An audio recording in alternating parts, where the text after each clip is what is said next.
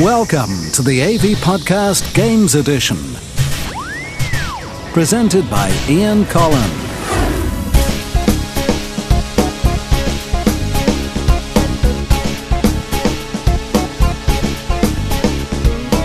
Hi, I'm Ian Collin from 360 Gamer magazine, welcoming you to this week's gaming podcast. Along with Seth Gecko, we'll be bringing you the latest gaming news. We'll also be reviewing Virtua Tennis 3 on the Xbox 360 and World of Warcraft's Burning Crusade expansion pack on the PC. And we'll also be taking a nostalgic look back at retro gaming from the 8-bit era and taking a look at just how well those games apply themselves to the modern market.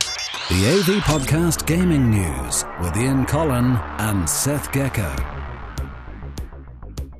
Okay, first up then. Sony has confirmed that it's going to effectively be scrapping the 20GB PS3 model in North America, which subsequently makes it extremely unlikely that we'll be getting it at all over here in Europe.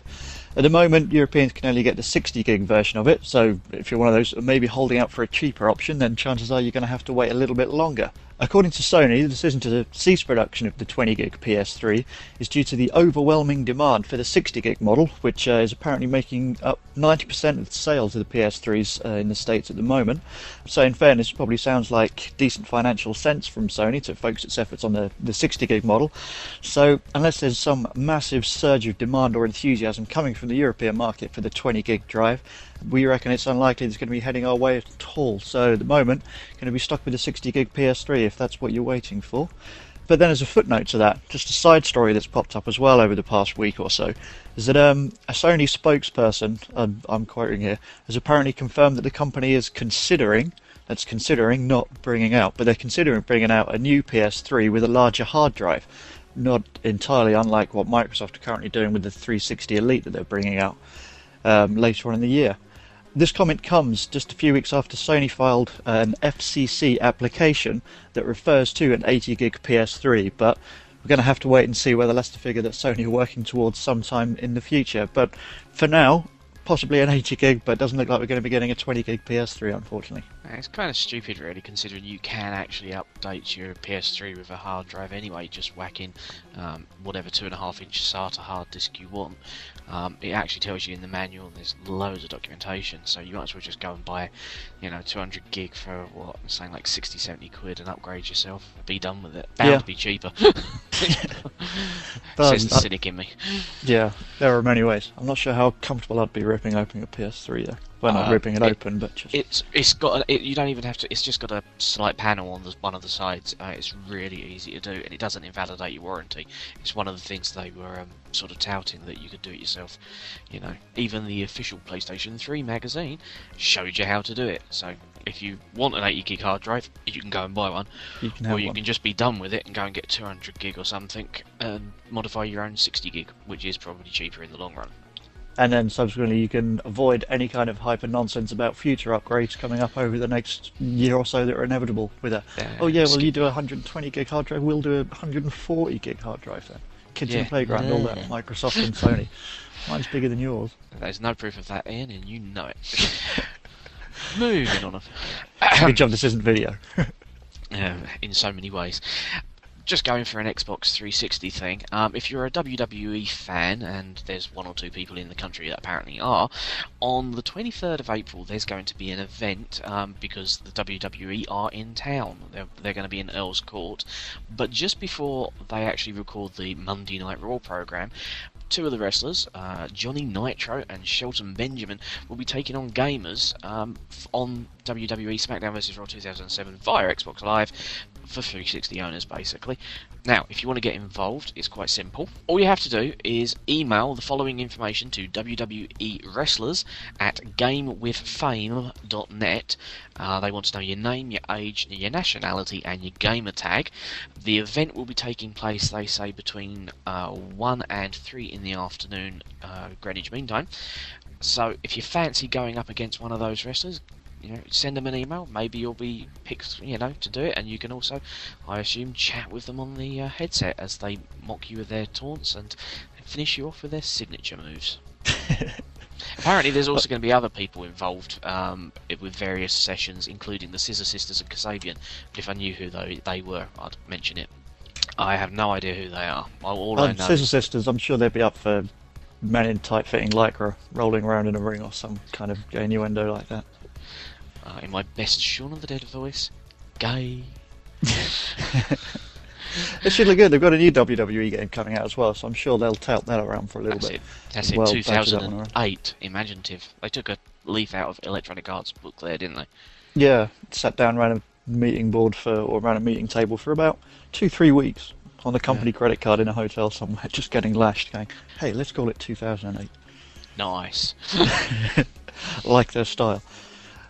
Okay, well, again, just moving on nicely in a way that we're linking stories together so well. In terms of another unoriginal name, GTA 4. Just following on from the trailer that we saw a couple of weeks ago, the first trailer, new details gradually starting to emerge about this latest in the GTA franchise.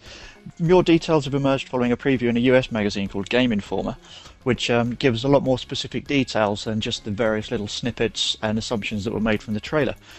Though the magazine has given the lead character the name of Niko Bellic, who's believed to be Croatian or Serbian, judging by the accent from the trailer. Who says he is? I'm not going to do the accent. I did think about doing it, but I'm not going to. He says that he's killed people, smuggled people, and sold people before heading to the States, rather, in search of the inevitable American dream. So you're already you've got a back history to this character, which obviously we're going to find out a lot more about over the coming months. Apparently he was sent over to America by his cousin with the promise of a life of luxury and all things like that, but obviously it's a GTA game, so things aren't going to turn out quite that smoothly. It starts off, your cousin in the game is your only contact to begin with, but rather than just being offered deals and various missions by people in and around the game as you move about, you get equipped with a mobile phone this time, so you can actually make calls yourself when you get the numbers and then try and set up your own little missions and sort of scams and deals, which I'm guessing are going to be fairly scripted anyway, but at least you're going to have a bit more freedom to come up with things off the top of your head and try a few things rather than having to go to place B, pick up mission, and so on and so forth. In terms of location as well, we already knew that the game was going to be taking place in Liberty City, or New York as we'd like to call it, if it didn't upset the mayor of New York too much. Who, just side note, slight digression, was a bit upset by linking the city to the video game, comparing it to setting Halo in Disneyland, I think were his words, which is probably a little bit harsh. I'd quite like to see Halo in Disneyland. But anyway, the main New York boroughs of Brooklyn, Queens, Bronx, Manhattan, and parts of New Jersey as well are being recreated within the game, albeit with slightly different names, which means that it's probably not going to be as large as San Andreas, and you're not going to be able to fly around in planes, which is a little bit of a disappointment because I thought that was quite funky. But judging by the trailer and the initial reactions, it is going to look superb. And in addition to this as well, it should also have multiplayer content, although details on that have yet to be announced, confirmed, or dismissed as anything more than rumour at the moment. Rockstar are notoriously tight on giving away any kind of detail, so we're going to have to wait and see what happens in terms of multiplayer content. But facts are coming through, and I'm sure that more facts will continue to filter through over the coming months, and we'll endeavour to keep you all posted.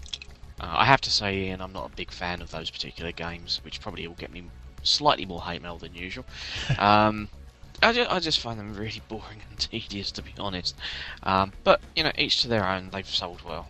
Yeah, no, I know what you mean. I mean, even though they're supposed to be open-ended, they still can be fairly restrictive at times, and it can be a lot of just sort of running around going, what am I doing now? But then the fact that you can run around and do whatever you like, and hopefully this way the fact that you can maybe arrange a few of the missions a bit more yourself and you might have a little bit more control will hopefully just loosen things up so that you've still got the freedom, but then, you know, there's still maybe a more natural progression or faster progression within the game, I hope. But all that stuff, probably months away yet, we'll have to wait and see. Indeed. Anyway, moving on slightly, and we're going off on a huge tangent. Nvidia, the alleged worldwide leader in programmable graphics processor technologies, have announced... Yes, well done. I know. PR speak. Good one. I know. I love PR speak. That's why I included it. Have announced 3 new graphics cards. Well, when I say new, it's basically scaled down ones of what they've already brought out before.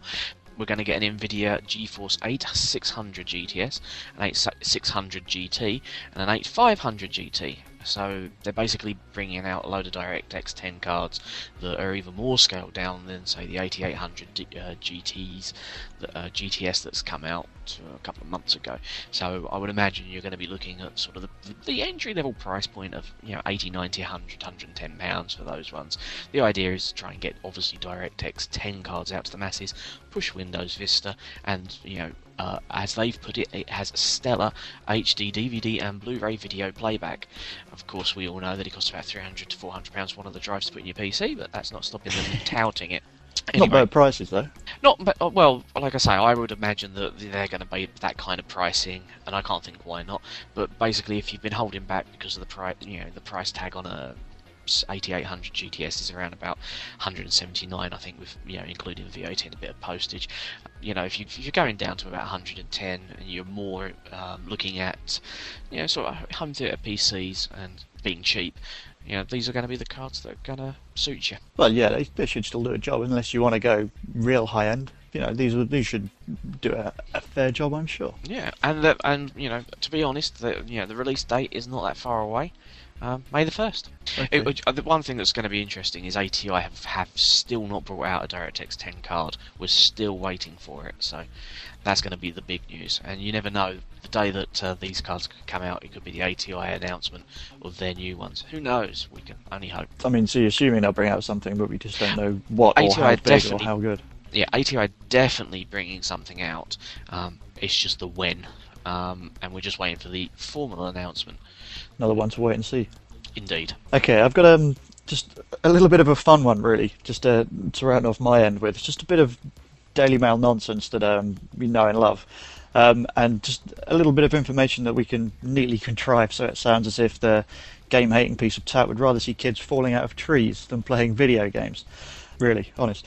In a report in the newspaper, I can't remember specifically what day it was, but it suggests that children are more likely to be injured playing video games rather than, and I'm quoting, tumbling out of the apple tree at the bottom of the garden, making it sound all nice and quaint, like it's a jolly old thing that we all used to do and have laughs over. Apparently, injuries sustained falling out of trees is down 36% in the past 7 years, with biking accidents down 22%. Doesn't say whether that's because kids aren't stupid enough to climb trees and fall off bikes anymore, but according to the Daily Mail, this is obviously the fault of video games, because there's a massive 577 cases of RSI occurring amongst kids in these years, which is a staggering rise of 35%. Really? Sorry. I mean, do the maths. It's shocking. Kids Kids with RSI. I'm just thinking perhaps it's because they're playing Status Quo tracks on Guitar Hero 2. Yes, definitely. That would be why. Nothing else. There's no other reason why kids would have sore arms at a young, tender age. But yeah, obviously they'd rather be sitting at home playing games than going out falling out of trees. And, we'd like to advise all kids out there who may be listening that it's definitely not big and not clever to fall out of trees. And video games will obviously rot your mind and make you descend into hell. So, what are you going to do? What are you going to do? That's it. Remember, you could end up as depraved as Ian. Oh, yes. Even worse, you could end up working on the Daily Mail. Jeez. Can you imagine that? Allegedly. Yes, apparently. No, all the people there are lovely people. They're just, no, I'm not going into a Daily Mail situation. They just hate everything to do with video games. So it's just nice that they can come up with something utterly ridiculous and just try to link it to video games as being the cause of all evil. Okay, so fortunately we're going to have to go and take a look at the UK charts, see all the latest movers and shakers, the best-selling games of the week. And they are. Well, at number 10 we have The Sims 2, Pets, Booties. Still there. Still there, still hanging on. Not dead. Oh, indeed. Number 9, Medal of Honor Vanguard. More the same, shoot 'em up, shoot Nazis, shoot Nazis, shoot Nazis. Oh, I'm dead. That's pretty much how I play it. It's not bad though. No, true. 8, Virtua Tennis 3. Boring. Fantastic. Each their own. 7, Guitar Hero 2. You two can look a complete prat in front of your TV. That is absolutely biblical. But you still look like a prat.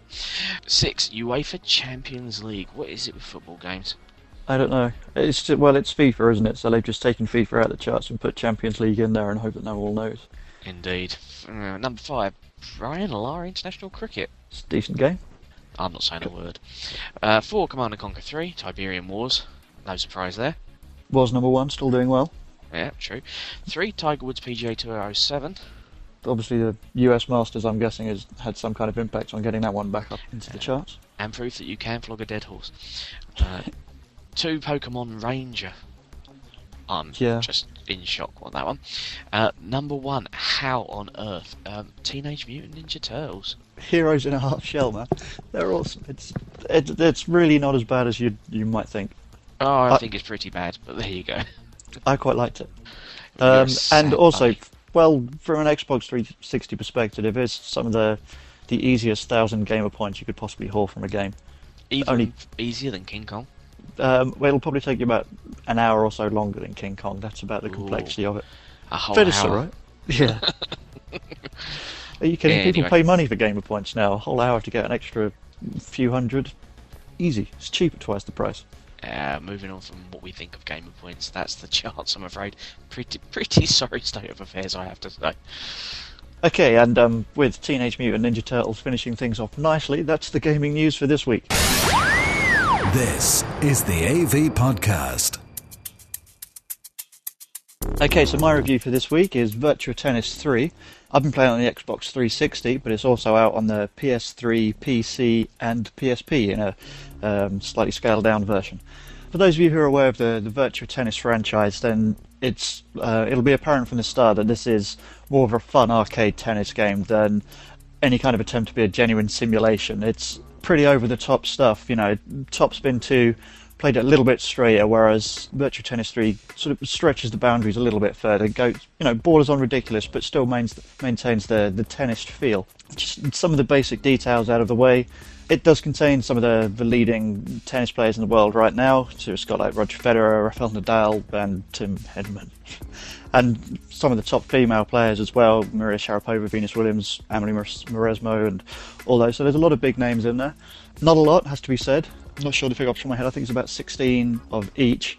And the unfortunate thing is that these are repeated throughout the game, which is one of the only slightly disappointing things, is that when you play in the career mode, you start off at 300th in the world, and obviously the goal is to work your way through to number 1, but it's just the same players you're playing all the time throughout the game. So you could be playing Roger Federer in your first tournament, give him an absolute hiding, and you think you're the best tennis player ever. Then you play him in a tournament about 2 hours later, and you get your ass kicked. So then, moving on into the game itself, as I say, it's quite an arcadey based game, which does stretch the gameplay not to the unbelievable, but it just exaggerates the action itself, in that the key element is that it's pretty easy to get the ball back over the net. All you have to do is just hit a button, and your player, they'll dive, they'll slide, they can hit pretty much most returns back, as long as they're not clear-cut winners. So you can have these massive rallies that go on for a long while, simply because the AI characters as well are equally as good at getting the ball back. So there's only like a few ways that you can actually hit clear winners from the baseline, and then even going up to the net, they're still quite sharp at getting your volleys back over the net as well. I mean, the characters all have their different key attributes, but Nadal, for one, is a monster when it comes to returning the ball. So you can have some really long rallies, which, I don't know, it can be a little bit annoying at times, especially if you're playing like a weaker opponent who you know you can beat, and you just want to get it out of the way because you want to win the tournament, bump up your stats so you can work your way up through the world rankings. But some of these matches can take some time, even though they are just played over a few games each. But then when it comes to building up your character, this is something which I think works well in Virtua Tennis 3, is that you have your standard attributes, which are built up along the way as you go. You know, playing games will boost your skills a little bit, but you also have a whole stack of mini games within Virtua Tennis 3. Now, mini games such as this are usually just used as a diversion, you know, something else to play if you want to get away from the main game. But in Virtua Tennis 3, they've actually integrated them into the game, so that as part of the tour, the World Tour, you've got a calendar which obviously split into weeks. And you have tournaments within that. But in the gaps in between, you can enter these mini-games, choose as many of the mini-games you like, and they'll boost your stats. They'll enhance your performance by playing them and succeeding with them. So even though the mini-games are a fun diversion, you're actually feeling the benefits of them within the main game itself. And you know, these mini-games, they are good fun. They're borderline ridiculous. You know, you've got one where you're just standing at the bottom of a mountain, a giant tennis ball's rolling down and small little fruits, and you've got to avoid the tennis ball and catch the fruits, which improves your footwork. You can practice your serving by playing 10-pin bowling, using your serve. You can practice your volleys by hitting alligators away who are trying to eat lumps of meat. It's quite bizarre, but they're really good fun. And the fact that they actually are used in an intelligent way as well, so you get the benefits from them, makes them even better in my book. Multiplayer as well is another good aspect of Virtua Tennis 3, in that it allows for 4 players playing on one machine. Not that many 360 owners will have 4 pads, but if you do, or you have a couple of people come around, then you could play doubles from one 360. You don't have to go online to play it, but obviously there's going to be quite a big online community out there. there's a lot of people who I've seen who, aren't of a particularly good standard, so you don't have to worry about going online and getting your butt handed to you on a plate on a regular basis, because as I mentioned, the rallies, it's quite easy to get the ball back. With a little bit of luck, you can get a few good results, and you can still have a lot of fun with it. In terms of getting to be number one in the world, it can be quite difficult. It starts off really easy, and it's easy to win games, and there are little sudden spurts, like when you hit the top 200, it'll suddenly get more difficult. When you hit the top 100, it'll suddenly get more difficult for a little while, and then when you hit the top 52 and you can start playing in the major tournaments, you will probably get your ass kicked a few times early on until your stats build up accordingly, and then you'll be able to kick some back and hopefully go on to be world number one. To summarise then, I think Virtua Tennis 3 is a superb tennis game.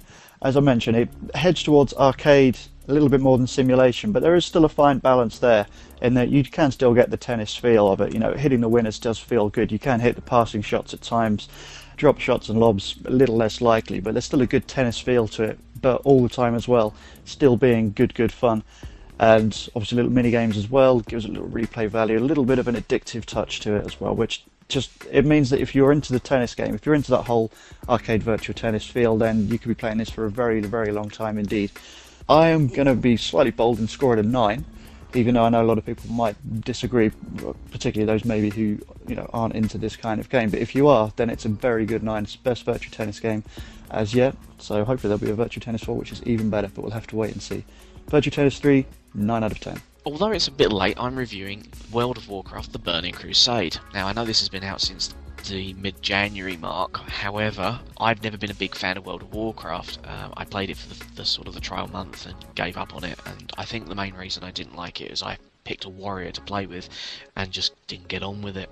So basically, this review has been in the making since January the 19th, where I've had to literally level 58 levels in Warcraft to actually be able to go across and play the expansion. Now, the main thing with the expansion is it's not quite as large in some ways as the original game, whereas the original game is spanned across sort of 2 continents, as it were, and broken up into small areas.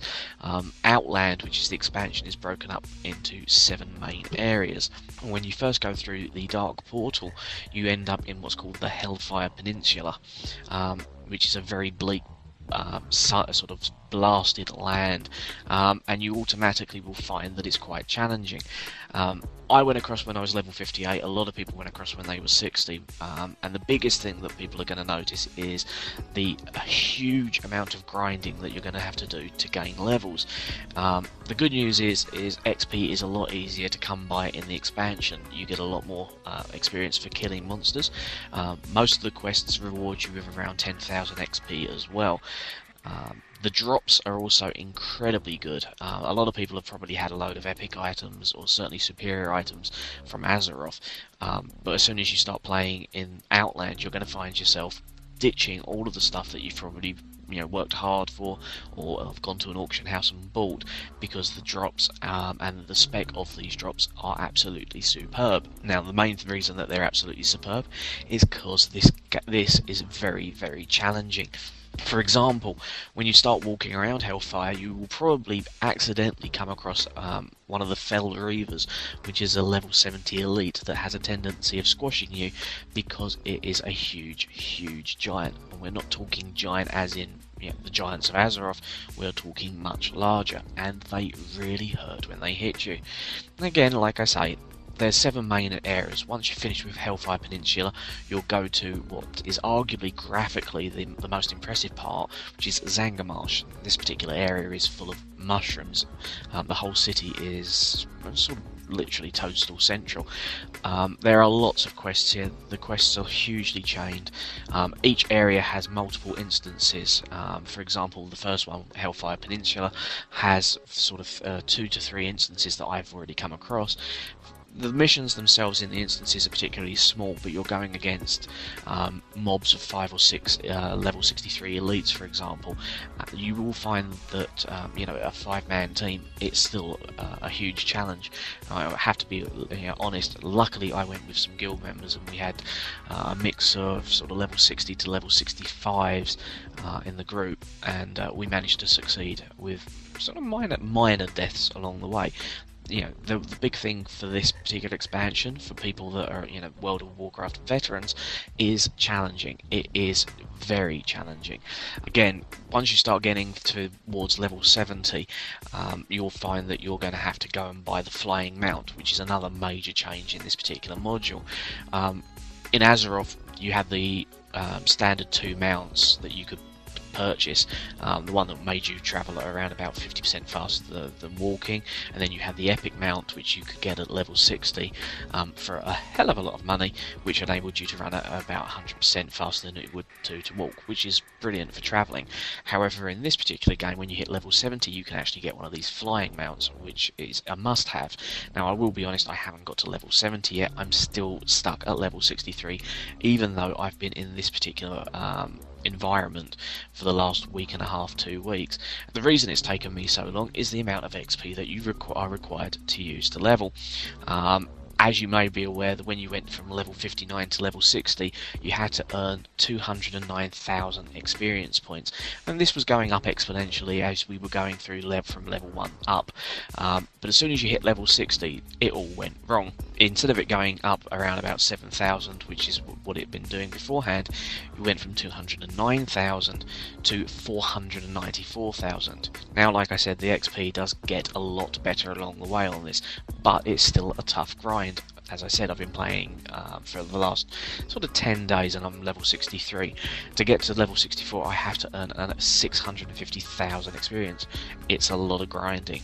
But there are a lot of quests, and as long as you team up for a lot of the group and raid instance quests, you're going to walk it easily. But it is a huge challenge, and I've only managed to get to 3 out of the 7 lands.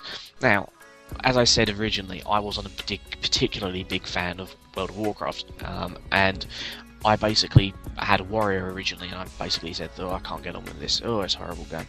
I found out that actually I prefer magic-based characters. They sit better with me in terms of flexibility. I actually decided to go for a mage this time, and I've actually kind of got much more of an appreciation for World of Warcraft, which will please certain members of the forum. No names, but Garrett springs to mind. Because I actually quite like World of Warcraft, and I can understand why it's nicknamed Warcrack, because it is quite addictive, and I think that's mostly to do with the necessity for leveling, and you want more spells, more armour, and so forth. Now, the other thing that is important with this particular add-on pack is it gives you 2 new races, the Draenei and the Blood Elves. Although it's an excuse to have better looking characters, the Blood Elves just do not look right with the Horde because they're actually quite sexy looking, and everyone else in the Horde is quite ugly gits.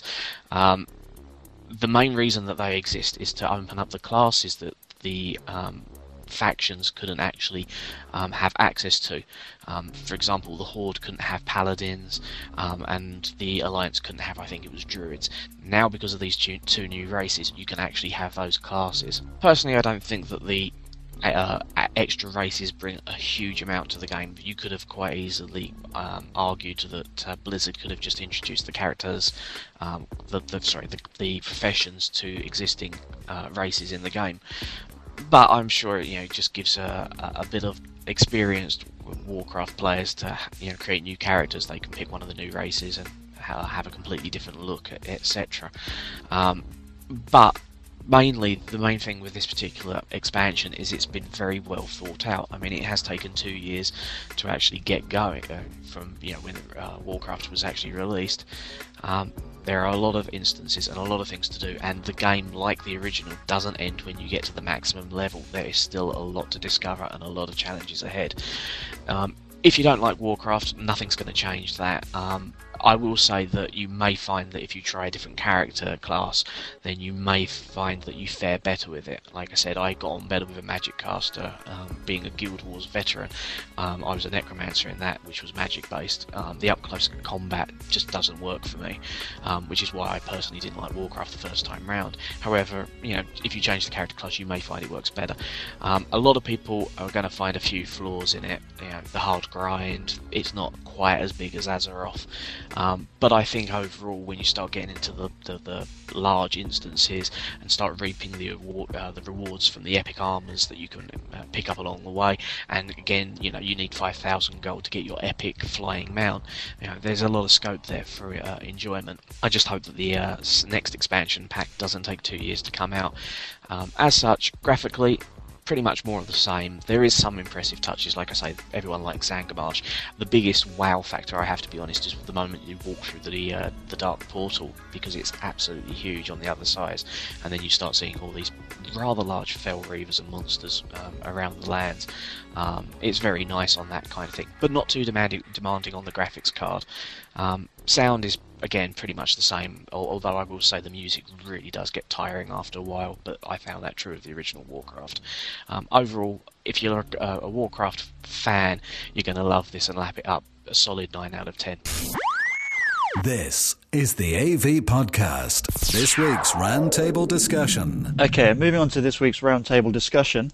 This comes in the light of a few recent releases that we've seen coming up with a retro kick to them, such as Jetpack Refueled coming onto Xbox 360 Live Arcade, also the retro games, Impossible Mission, whatever, coming up on the DS, PSP, and the Wii, and so on and so forth.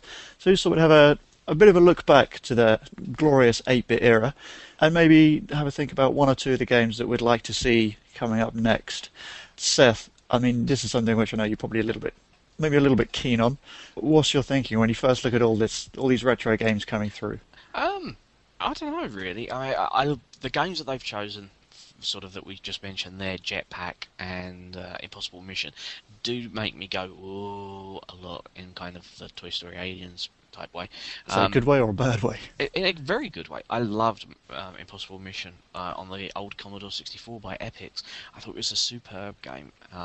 I remember playing that for absolutely months, trying to crack the bloody thing, failing miserably, kind of going, oh bollocks, I can't do it, and then coming back to it about 18 months later, and first go, just went, done it, and it's like such a satisfying thing to do.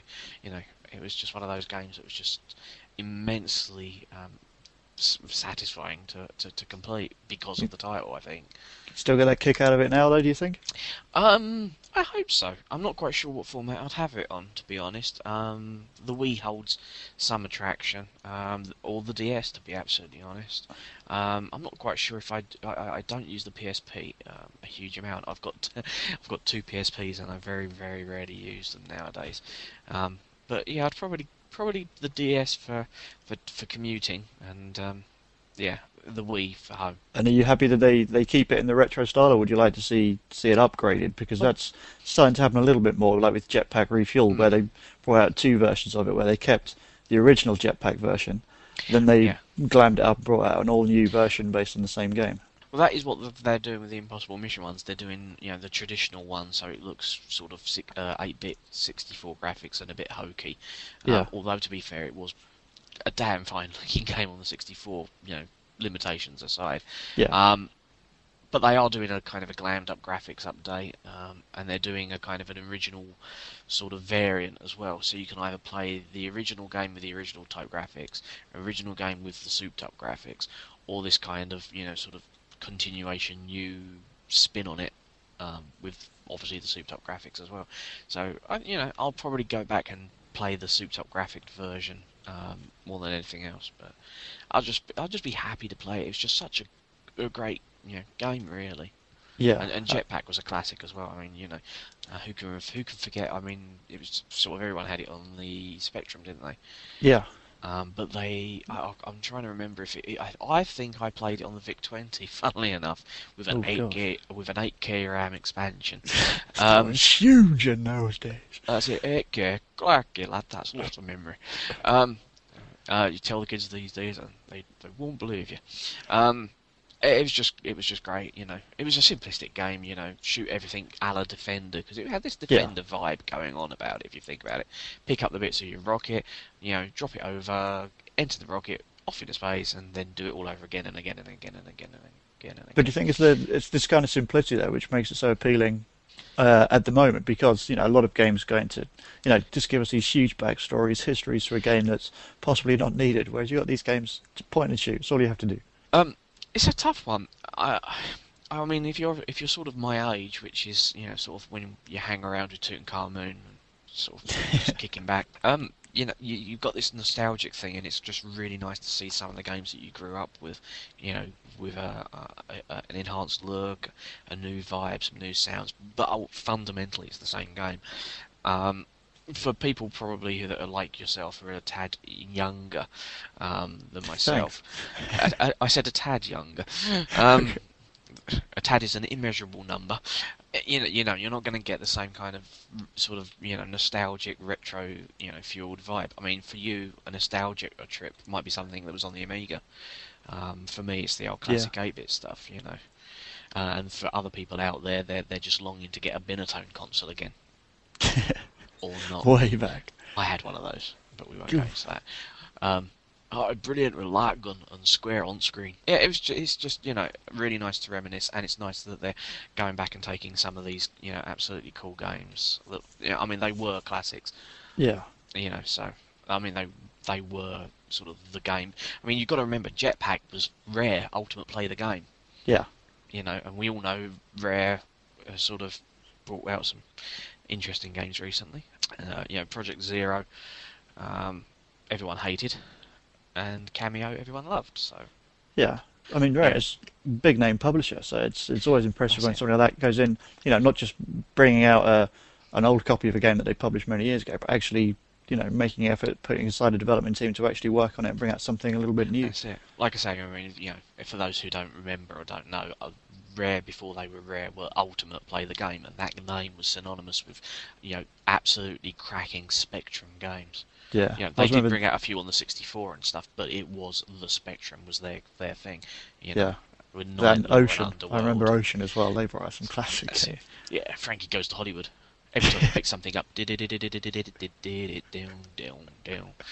was just great. But I'd love to see things like Beachhead 2. Oh, that was superb.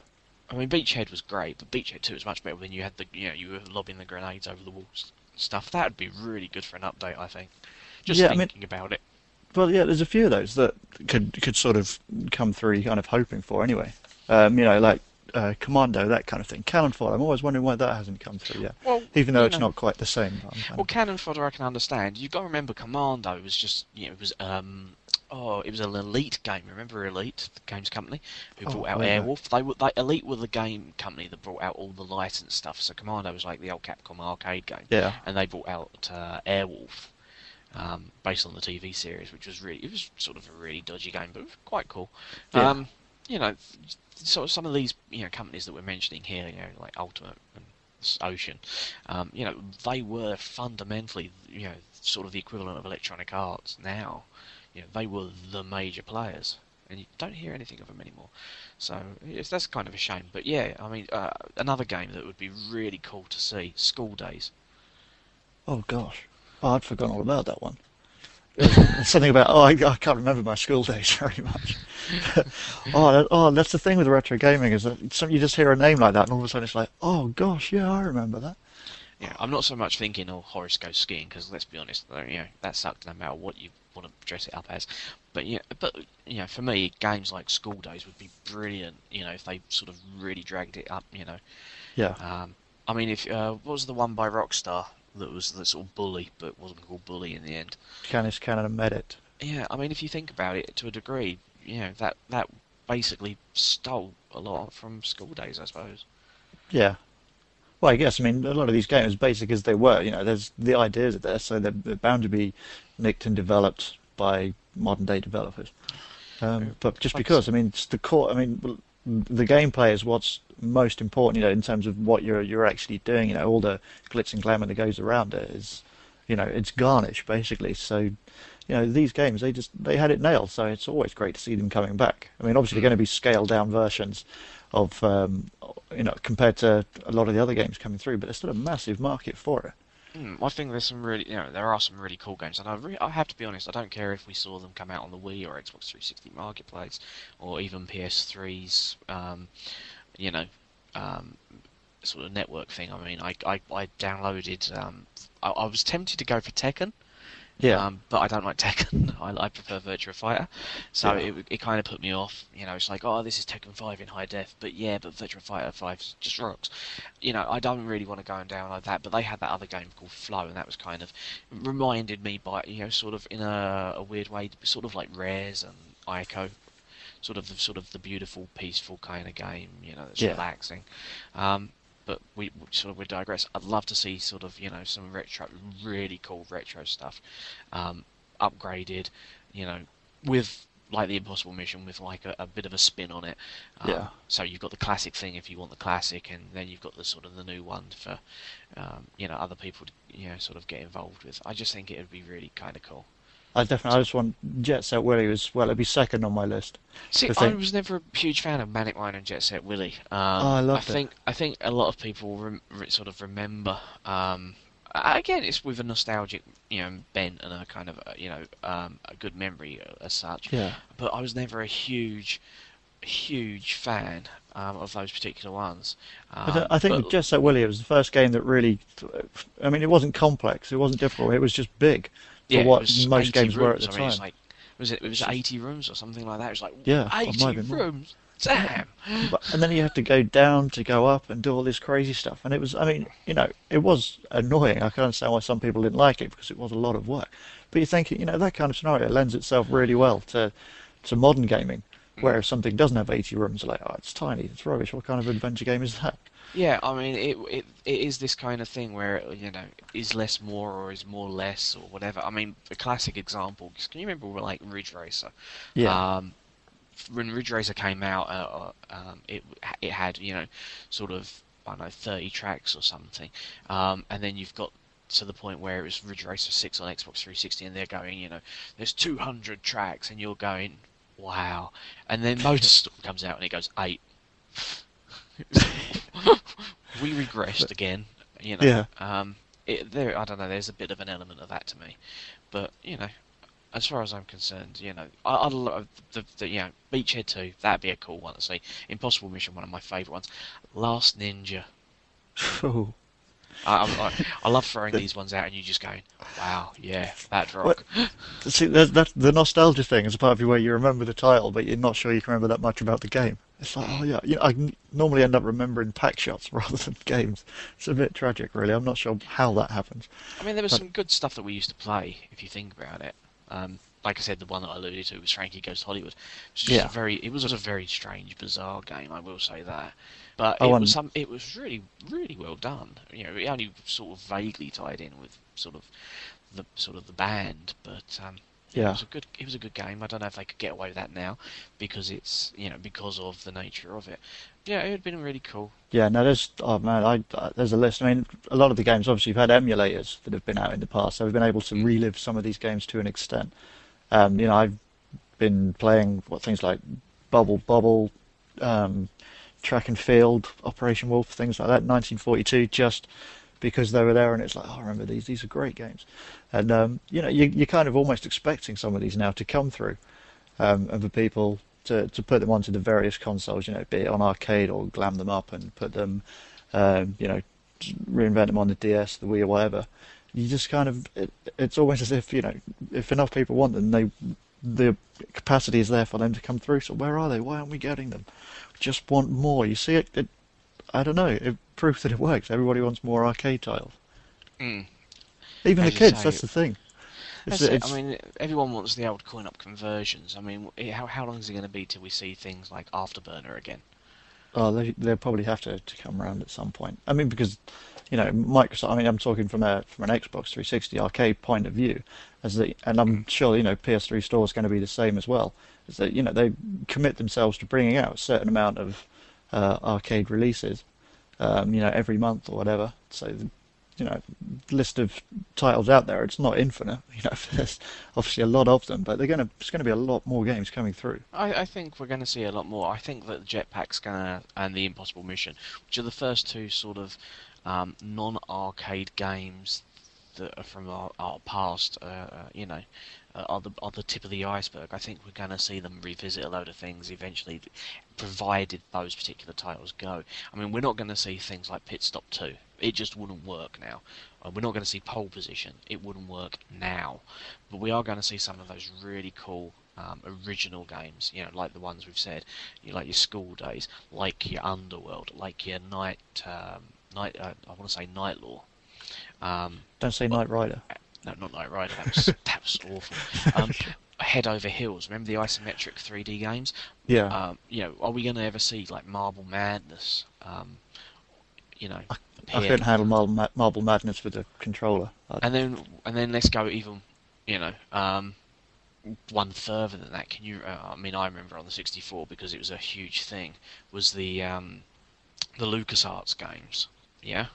Yeah. Are we going to see things like Eidolon, Rescue on Fractureless? It was Trailblazer. Was it Trailblazer or Ballblazer? Trailblazer was a different game. My silence is a giveaway, isn't it? It's like, it is. I'm not sure. he might be right. I'm not sure. Yeah, that's I not can't correct. remember.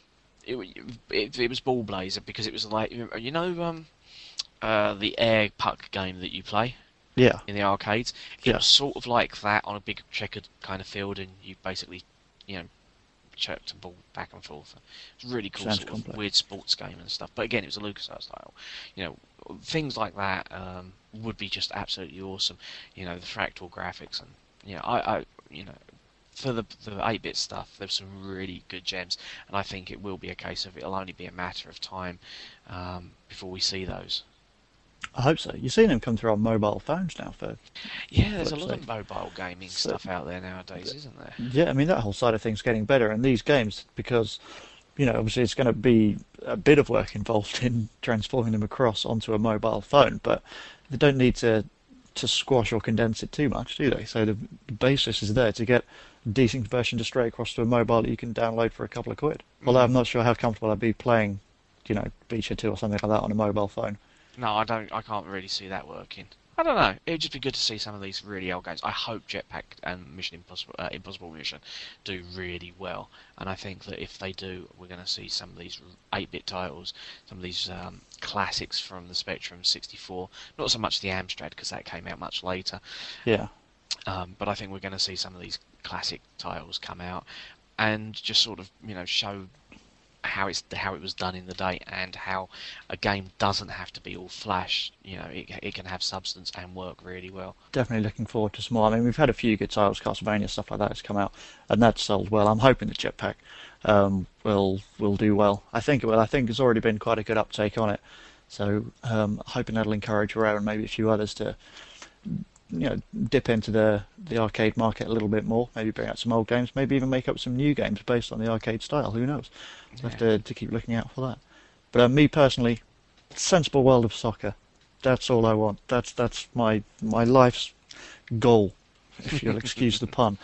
It is due out soon. It was due out early this year, but then I think it's been paid. It'll be summertime somewhere. As soon as that comes out, then my arcade collection will be complete, as far as I'm concerned. You'll be a happy man, will you? Absolutely. It's maybe a little bit after the 8-bit era, but it's still classic gaming at its finest, and I'll die a happy man when I've played that again.